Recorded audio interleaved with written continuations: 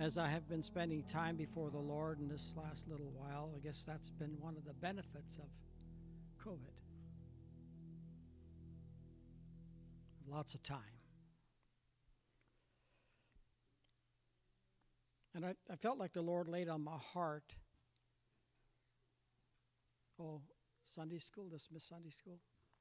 Okay, go ahead, dismiss Sunday school. And I'm sure there's a lot of you here that could bear witness to the work of God in your lives and in your situations. But I want to talk about the keys of the kingdom. And this is a two-part series. And so today I want to deal with whom the keys work and how God had to come to the early church and expose who he was to them 50 years after the cross. And I got very intrigued with that because there's some things that he revealed to those early churches that I believe we need to understand today.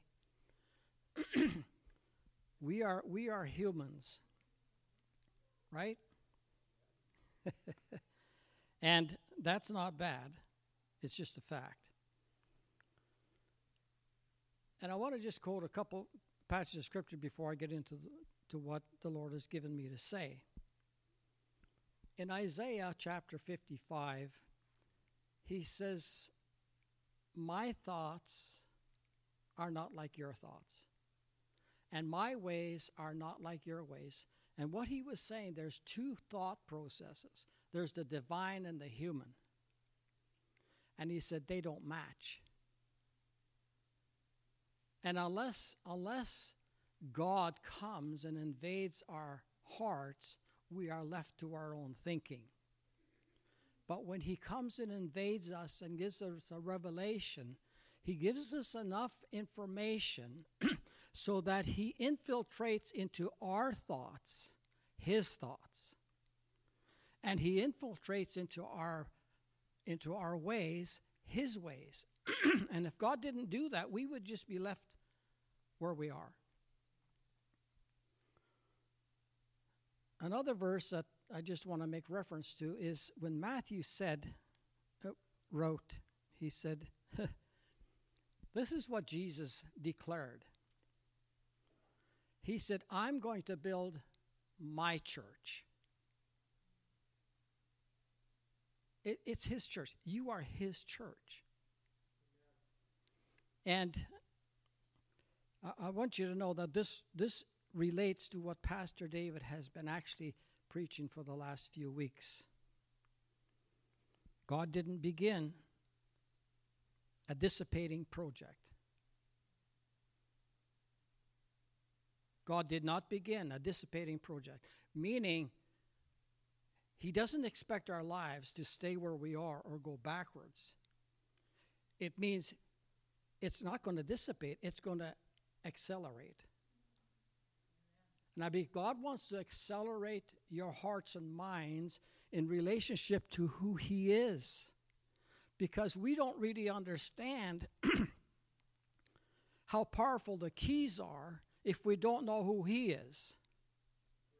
And 50 years after the cross, Jesus comes to the Ephesian church, to the Colossian church, and to the Hebrew church, and he actually reveals and he brings forth the voice of creation. And he did it for a very good purpose. In John's Gospel, chapter 1, verse 3, reveals who the Creator was. Why was that necessary? Because he said, "I am Alpha and Omega. I started everything. I started everything. You are here because of what I started. You're here because God has a plan. You're here because God has the power. You're here because God has the purpose, and God has the results." It's all about him. He started it. So he says, "I'm Alpha and I'm Omega. What I started, I will carry through to the end." That's one of the messages of creation. The other message is this. In John 1, verse 3, all things came into being by him. Now, we read that and we say, well, I guess God was the creator. That's true. But what's he saying by saying that?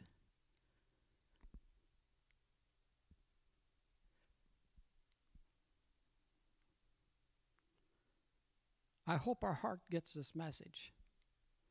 He brought into being, into our hearts, what he spoke. And creation is to reveal to us the power of the spoken word of God.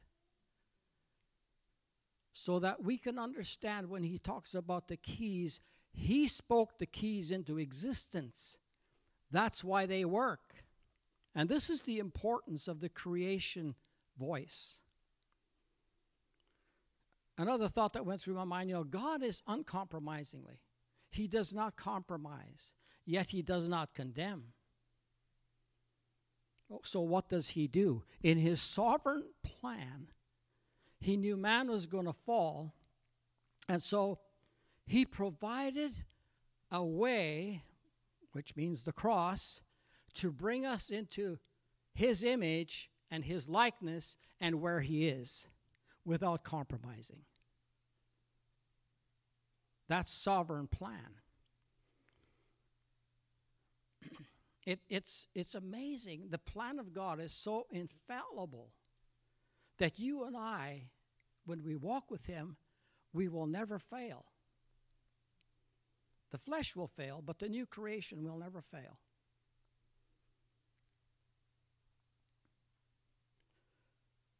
Creation teaches us that God has the power to create and activate what he wants to have and do. And he wants us to relate that to our personal life. God has the power to create and do in your life his passion and desires and his will. Why? Because he is supreme, sovereign, and all-powerful. Some of these words kind of they fade into the background. And 50 years after these churches are existing, and God comes by the Holy Spirit and reminds them about creation. Because creation reveals who he is, what can he do, and the power of what he said. And I think God wants us to get a hold of that. We don't function in our thoughts and understand everything.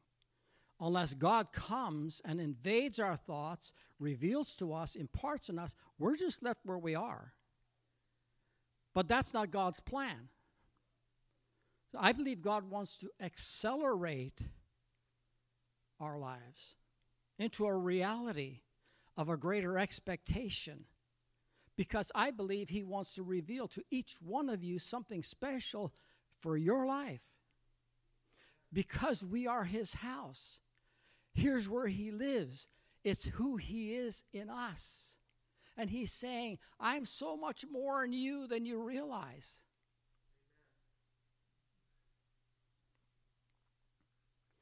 As I read John 1:3, everything comes into being by him. This reminded me how God has encountered me many times as I have traveled to different nations. John 1. Because I saw him working with what I read in John 1 verse 3. Sovereign ability to do whatever he's going to do wherever you are. It's amazing. It's amazing because you never forget those moments. I can articulate every moment in every nation that I was in. Because what happens is he infuses in our hearts and in our minds who he is, in what he's doing, and you never forget it. It just stays with you. It becomes your testimony. It becomes the testimony of Almighty God, what he did through you with your human thinking, by infusing something into you and I that we don't have within ourselves. How many of you desire God to coalesce and involve you in what he was doing in a greater way? I don't know about you, but I live there. I cannot spiritually sit still because it's too boring. I love it when I'm working with God. I love it when God is interacting. I have been studying for the last few weeks. I can't stop studying. And God has just opened up the Word to me in a way that I have never seen before. And I believe that all of our hearts are in that condition because God has made it that way. We are such a privileged people because he does in us what we need for him to do something. Hallelujah. As I read and study the Word of God, I keep discovering that no one can ever escape the sovereign plan of God. Even when you think you're not going anywhere, his sovereign plan is still in his heart and in his mind. And it will never, ever stop. Never. God gave mankind a responsivity. Let me explain to you what that means. He gave a measure of his increase of achievements in your life. He gave a measurement of achievements in your life, and you responded to it. He also gave a measure, an advantage to function as he enlarges and develops your faith. He's really interested in life in the house. Enlarging our faith cooperates with what Jesus gave Pastor David to say. What is it really like? What does he think about our love for one another? We're the house of love.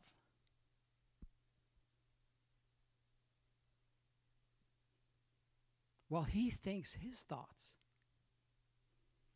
And he wants to bring us into his thinking on how to love one another. He wants to bring his thoughts into my thinking, how to love my wife like he loved the church. Because that's who he is. He can't be anything different than who he is. And he can't think anything different than his sovereign eternal plan.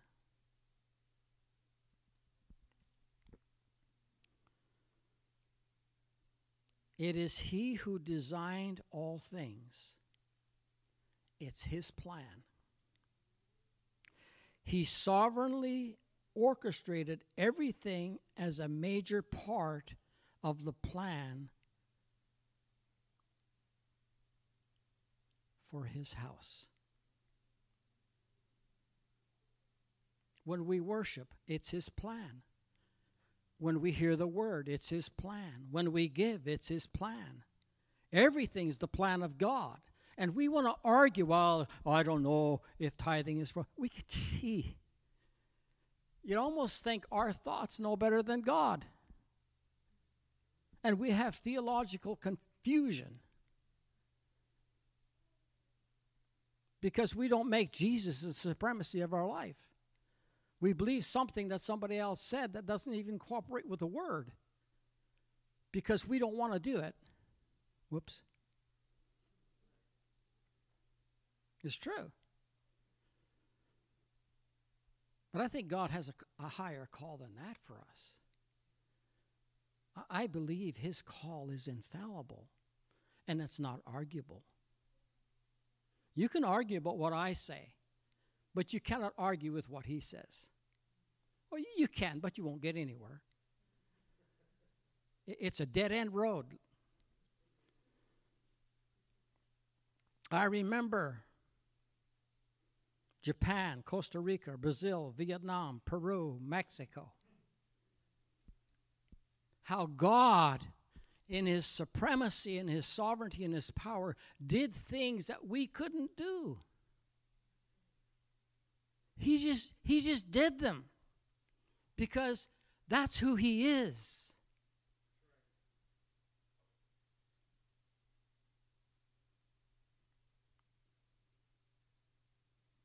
I could spend the rest of the time telling you about those stories, but I think his word is more important. God saw the necessity. Listen to me. God saw the necessity that the Ephesian, Colossian, and Hebrew church needed to hear the voice of creation again. Because he said it. In Ephesians, here's what he had to say to the Ephesian church about creation. In Christ we were chosen to be God's people and have received a part of our inheritance. Now listen to this. Because from the beginning, God. Why did they need to hear that? Because they need to understand what he started, he continues to do. What he started is supposed to be alive in our hearts.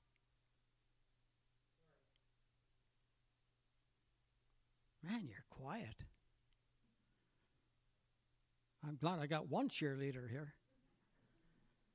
But do you hear what I'm saying? Like I just studied this. Like, God, take me higher. Bring me up to your level of thinking.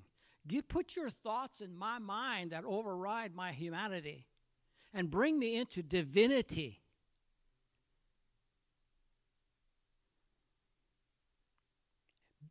Because from the beginning, God.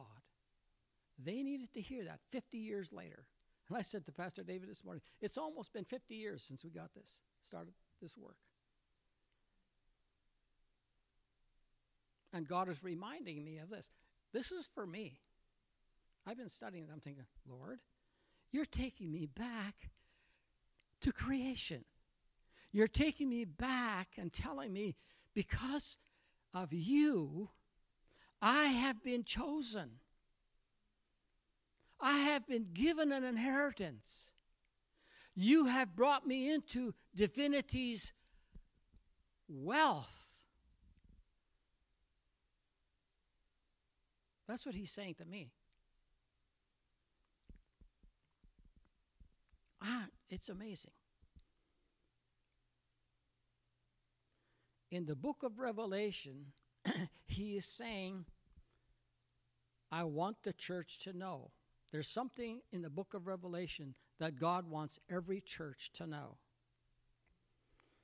I started everything, and I will bring also an end, because I am the almighty, all-powerful, sovereign God. That's the essence of God in Revelation. He says, here I am. He said, I am. What did he say? The Lord God says, I am Alpha. I am Omega. I am the beginning and I am the end of everything, and you're walking with me.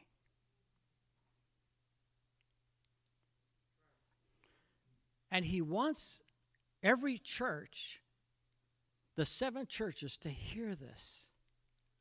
So we have in Ephesians, he comes to the church in Ephesians, and in Revelation, he's still coming to the church with creation, with who he is, revealing, I just started everything. I'm the one who was before anything came into existence. I'm the one who is, and I'm the one who's coming, and you're walking with me as we go down that road.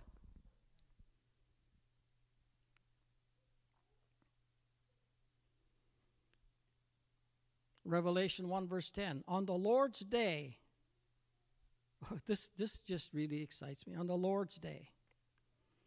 Now there we argue about what the Lord's day is and when it is and all that stuff. But this particular writer says Sunday when Christians met for worship. It was the day of resurrection. The day of resurrection was the Lord's day. Not just a rest, but it was the day he rose from the dead. That's the day they celebrated. That's why Sunday becomes our day. Oh, well, no. Anyway, I don't want to get into that. I'm not here to deal with controversy. I'm just here to say. And on the Lord's day, this is what happened to John. He fell into a state of a deep spiritual communion with God. And in that deep state of communion with God, he heard a voice. He heard a voice.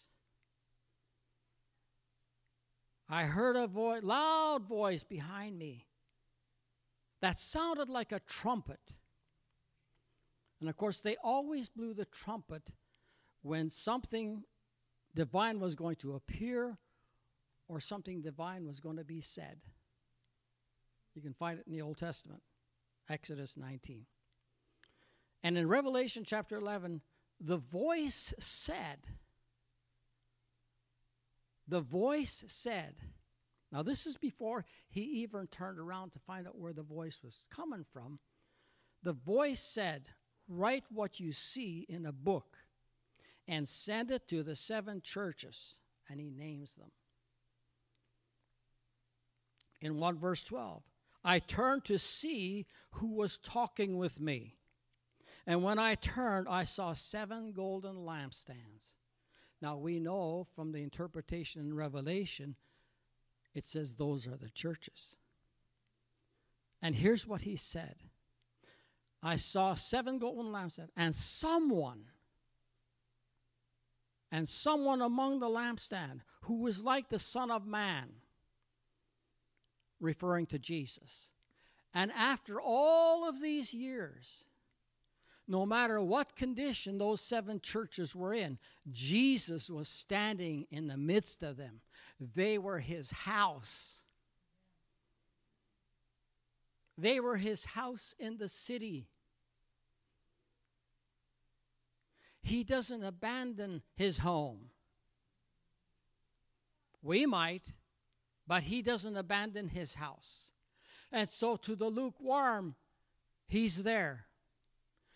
To the ones burning with fire, he's there. He is and cares for his house. So no matter where we are, Jesus is in the midst. No matter where you are, he is with you. No matter what circumstances, condition you find yourself in, Jesus is in the midst of you. He's right with you. Why? Because he owns you. He bought you with a price, and he doesn't want to give you away.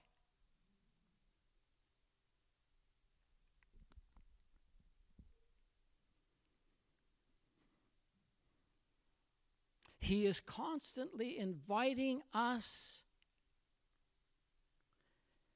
He is constantly inviting us, his end-time church, from where we were from where we are and to be always where he is. He's a 24/7 God.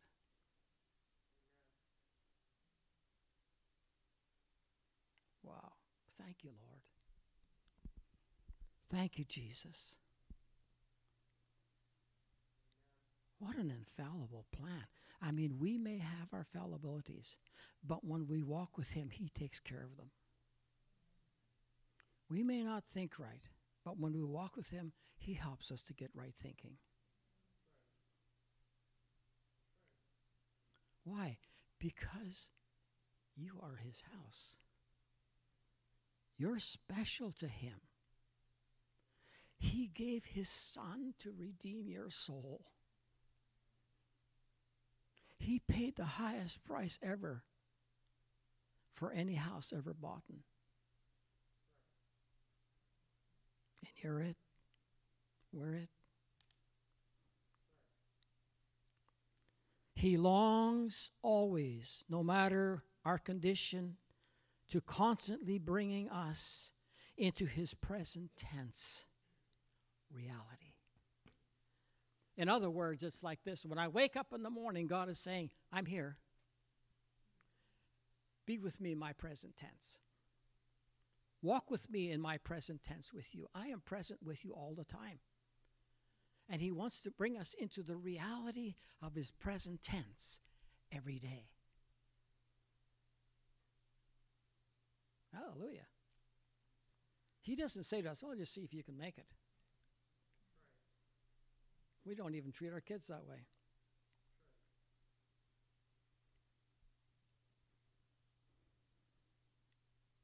You know, I heard one preacher say, he said, you know, we have a problem with predestination. He says, the problem is we have the problem, not God. Because before anything was created, he predestinated the earth. He predestinated the cosmos. He predestinated you.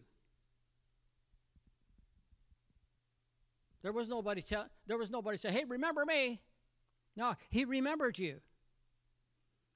That's called predestination.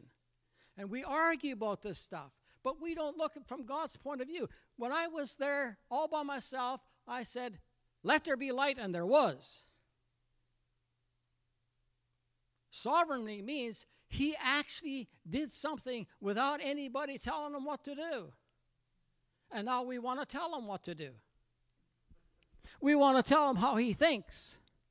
We want to tell him what we think about predestination. God don't care. You're just fortunate he predestinated you. Enjoy it.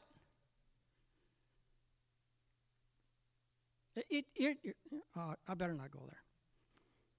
I got to stay out of the controversy. I lived there for years. They're non-profitable.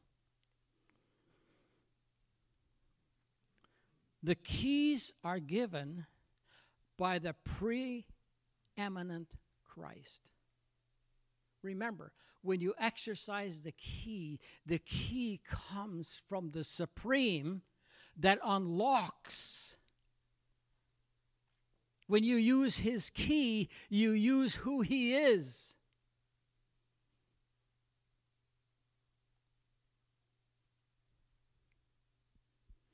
He is the top ranked and complete superiority in the whole universe. He can unlock anything at any time. And he wants you to walk with him and use the keys he's given you. My second part of this is how to use them. Exercise the keys wherever you are in life. He backs what he said he would do. If he said it would unlock, it'll unlock. If he said it'll lock, it'll lock. If he said it will loose, it will loose. If he said it will bind, it will bind. Hallelujah. You see, our authority is really rooted in what he said. It's rooted in what he said. And I'm thinking, that's higher thinking than me. I tried to get the key into the front door of our door, and sometimes it doesn't want to go in. But by my authority, I force it in. The keys he gave us is to open things up and directly connected to his preeminent superiority in the whole universe. Let me explain that to you. The whole universe. The whole universe. When Ona and Brenda and I went to Peru with a team of about 30 people under Pastor Jim Drown out of the States, and he had a connection there. We traveled to 5 or 6 different cities and massive evangelism, and we prayed for the sick. And and all of a sudden, this father comes up with his child in front of me holding his daughter like this, and her hands are like this, and her feet are all twisted. And I thought, oh, God, what do I do now? I didn't know nothing. I didn't even know what to say. And all of a sudden, the Holy Spirit quickened to me, well, just do what Jesus did. He said to the arm, come forth. I took her arms and said, come forth. Boom, they came forth. The key was what he said. The keys, your Bible. The keys are in the book.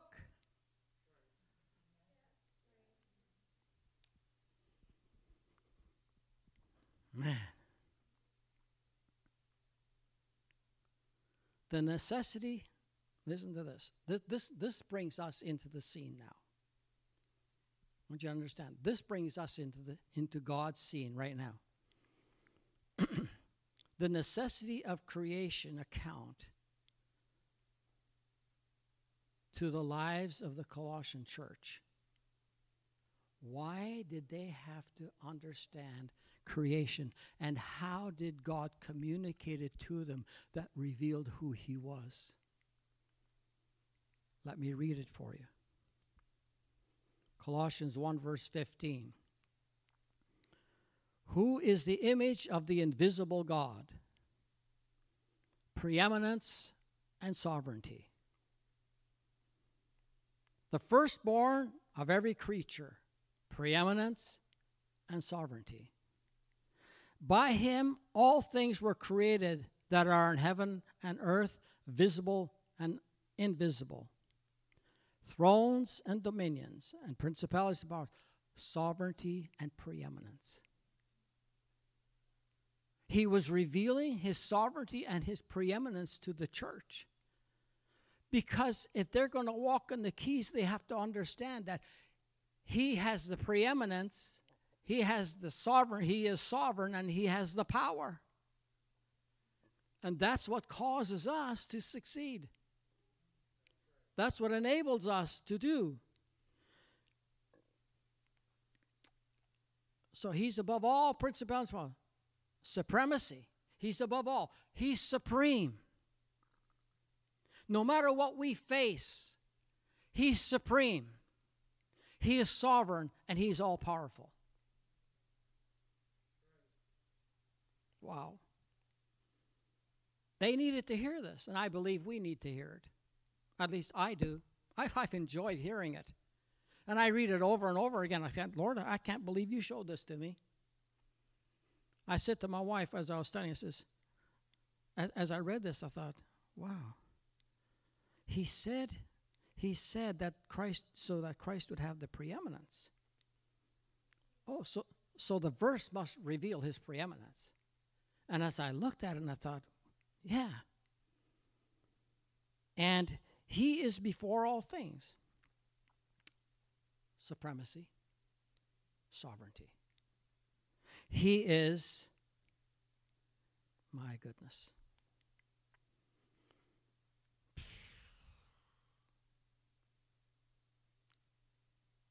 He is above, he's before all things. By him all things consist. superiority, sovereignty. And he is the head of the body. That's what they needed to hear. The Father was saying, my Son is the head of my church. He is preeminent, sovereign, and all-powerful. I believe we need to hear that. I need to hear that in my heart. God wants to say to us, listen, the Father made me the head of you, and I am supreme, I'm sovereign, and I'm all-powerful. Walk with me. Talk with me. Come where I am. Follow me. And we'll do great and mighty things. And I will always be with you in that nature state.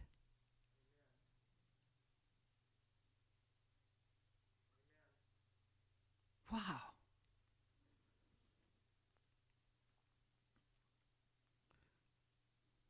For it pleased the Father that in him all the fullness dwells. Think of that. The head of this church, in the head of this church, all the fullness dwells. We walk with someone who has all the fullness of God. Everything who God is, everything he's achieved, everything he can do, his supremacy of his thinking, his supremacy of his will, supremacy of his ability, we have it. The house of God. We are his house. He's the supreme in this house. He is the sovereign in this house. And I remember after we did all this 1 week I come and I played the piano. I couldn't get my message. And on Friday I came down and I played the piano worship, and I got up and I got right down to here. And God stopped me. And he said this to me. This has been a sovereign supply. You paid nothing. I paid it all. My sovereignty is here. And as I read this, I get goosebumps. Because God is up to something. He doesn't just give you something and pay for everything for nothing. No. He's up to something. And you and I are part of it. Together. Because we are his body. There's his house. Like a house is a family. But there's his, the Bible talks about the sanctuary. The sanctuary is the place of holiness. Then there's the body. Each member supplying, and he's the head. And then there's the assembly. Kind of like 3 pictures. Because he wants to give us a full dimension of what he made.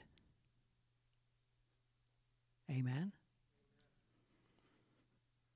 Now to the Hebrew church, he says in Hebrews 11 verse 3, through faith we understand. Through faith we understand that the worlds were framed by the word of God. Why did those people need to hear that?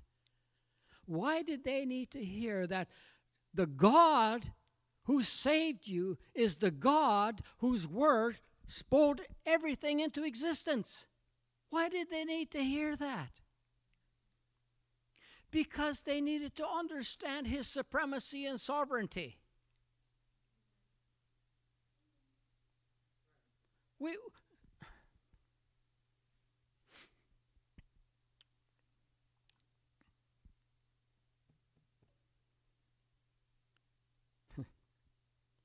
So that things which are seen were not made of things which do appear.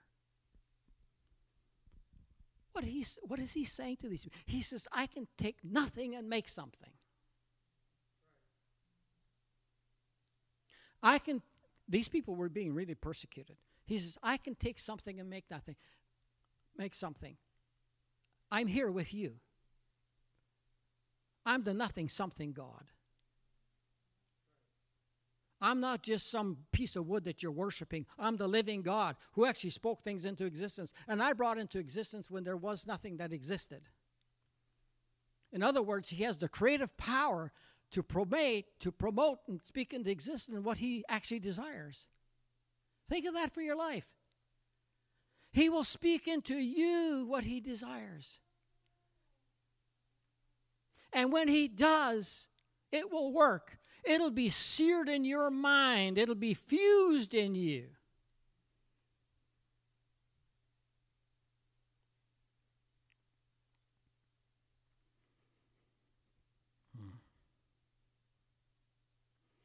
God is saying, I wasn't residing in what I created.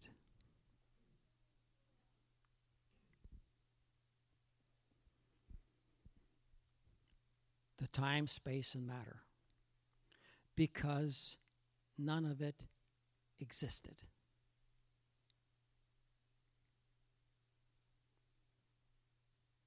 What's he trying to say to us? He wasn't part of this world, the cosmos, because it didn't exist. Then where was he?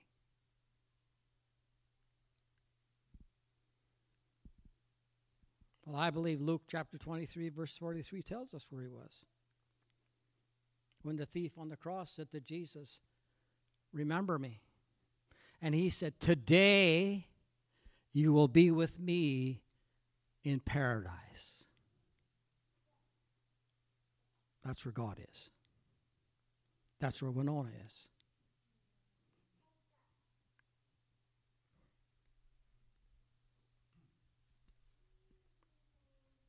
That's where my mom is. My sister, my dad. They're living in the place from where everything came into existence that we live in. They left the creation and went back into the sphere of the Creator.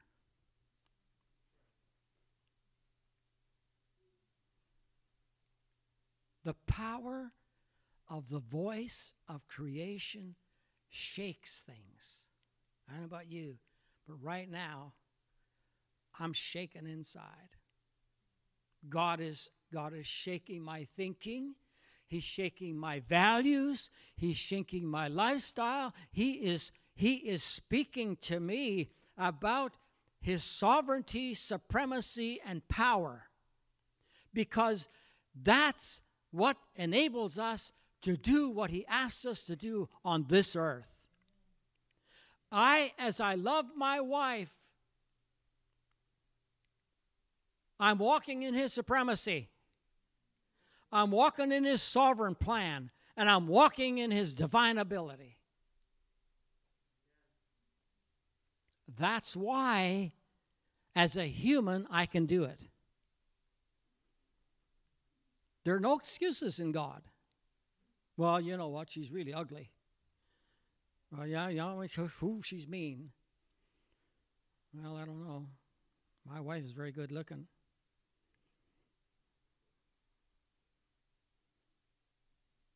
She invaded my life. I got to bring this to a conclusion. How am I doing, David? Thank you.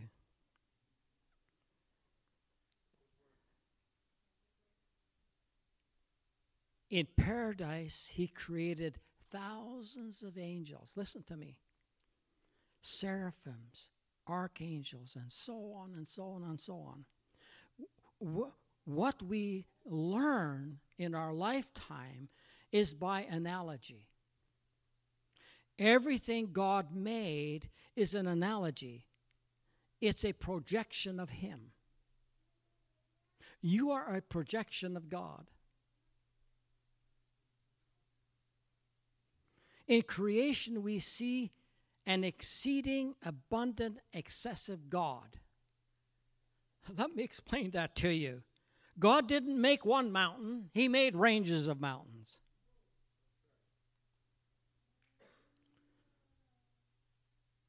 He made many different animals. Birds, flowers, food, gold, silver, iron, ore, oil, natural gas, coal. God is excessive. I'm sure glad, because if he wasn't, we wouldn't have everything. God's not cheap. He's not a penny pincher. He's a penny maker.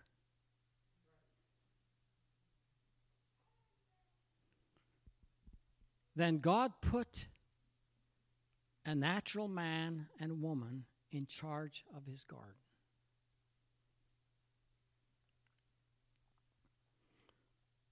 The ones who he created them in his image. We are an extension of God's creation. God's mandate was to Adam and Eve. Listen to this. God's mandate to Adam and Eve was to refurnish the earth like he furnished heaven. He said, replenish it. He made the garden, and he put man in it, and he says, now replenish the earth and make it like the place you're living.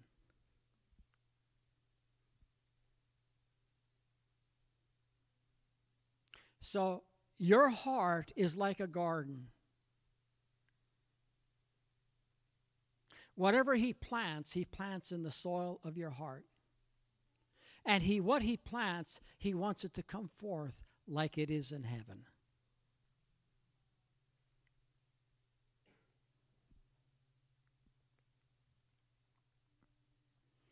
God's mandate was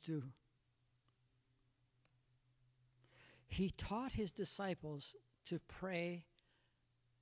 He taught his disciples to pray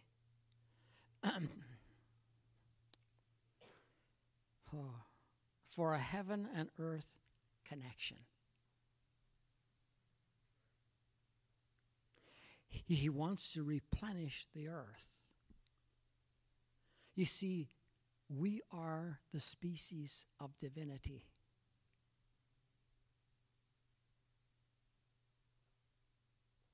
Eventually, we will rule the angels, according to Scripture. Now, don't ask me to explain that, because I don't know. To describe heaven, it's the state of eternity without sin. Time, space, world, free from sin, heaven and earth coalesce, cleaving together. That was the original creation. The garden was without sin. It was heaven on the created earth. And there was a communion going on with God and his creation. The devil came along and thwarted the eternal plan. Now, don't try to read into what I'm saying as though I know what I'm intimating, because I don't know what I'm intimating fully, because I don't fully understand. But this one thing I do know is that he said, replenish the earth. Now, I don't know whether I hear all kinds of preaching on that kind of stuff, but I'm not here to tell you what that is. I'm only saying he said it.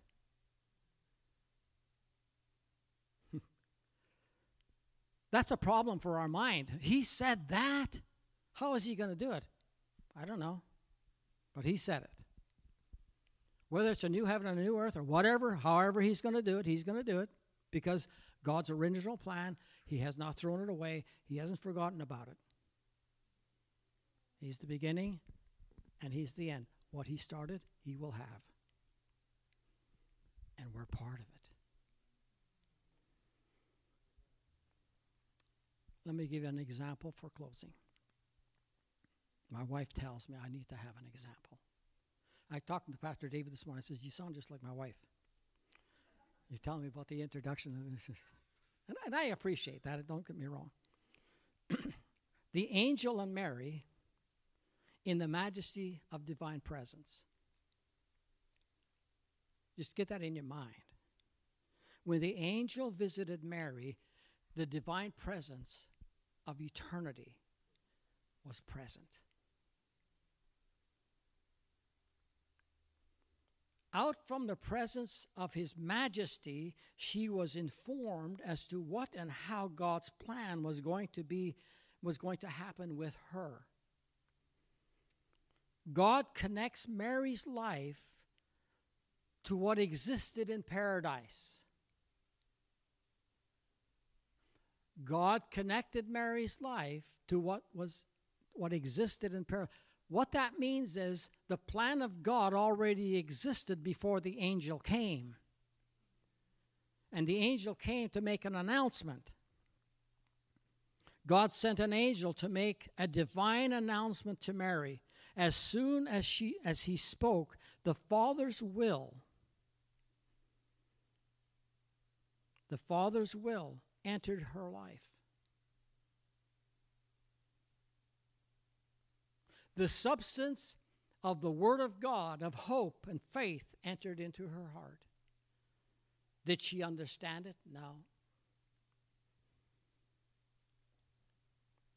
God revealed his plan by letting her know what and how it was going to happen. He said the Holy Spirit would descend and actuate the birth of the Word in Mary's womb. Mary didn't understand it, but her response was, "Be it unto me according to your word." And the angel and Mary coalesced. He joined himself to her, listen to this, in a conversation that fused the Word of God in Mary's heart. This is how God works. When revelation comes, there's a fusing going on in your life. At that moment, Mary came into an agreement, an agreed commitment with what the word of the messenger.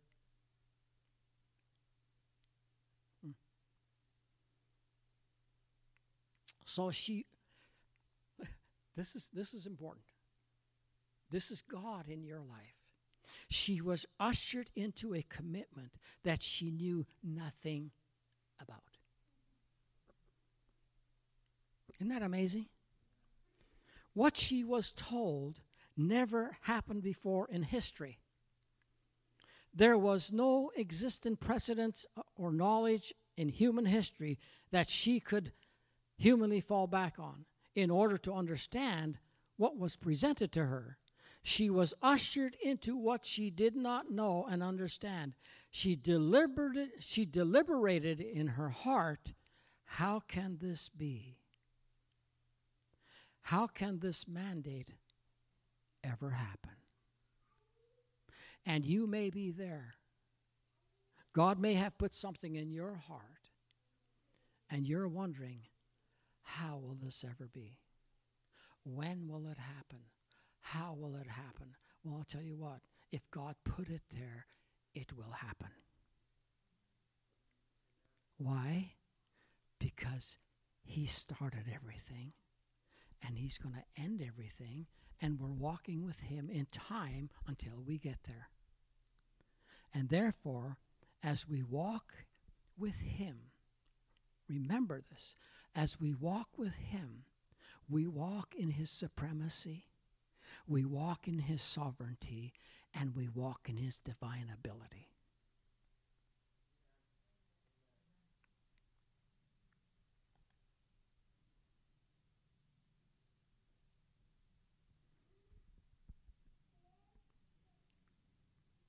Pastor David, could you come?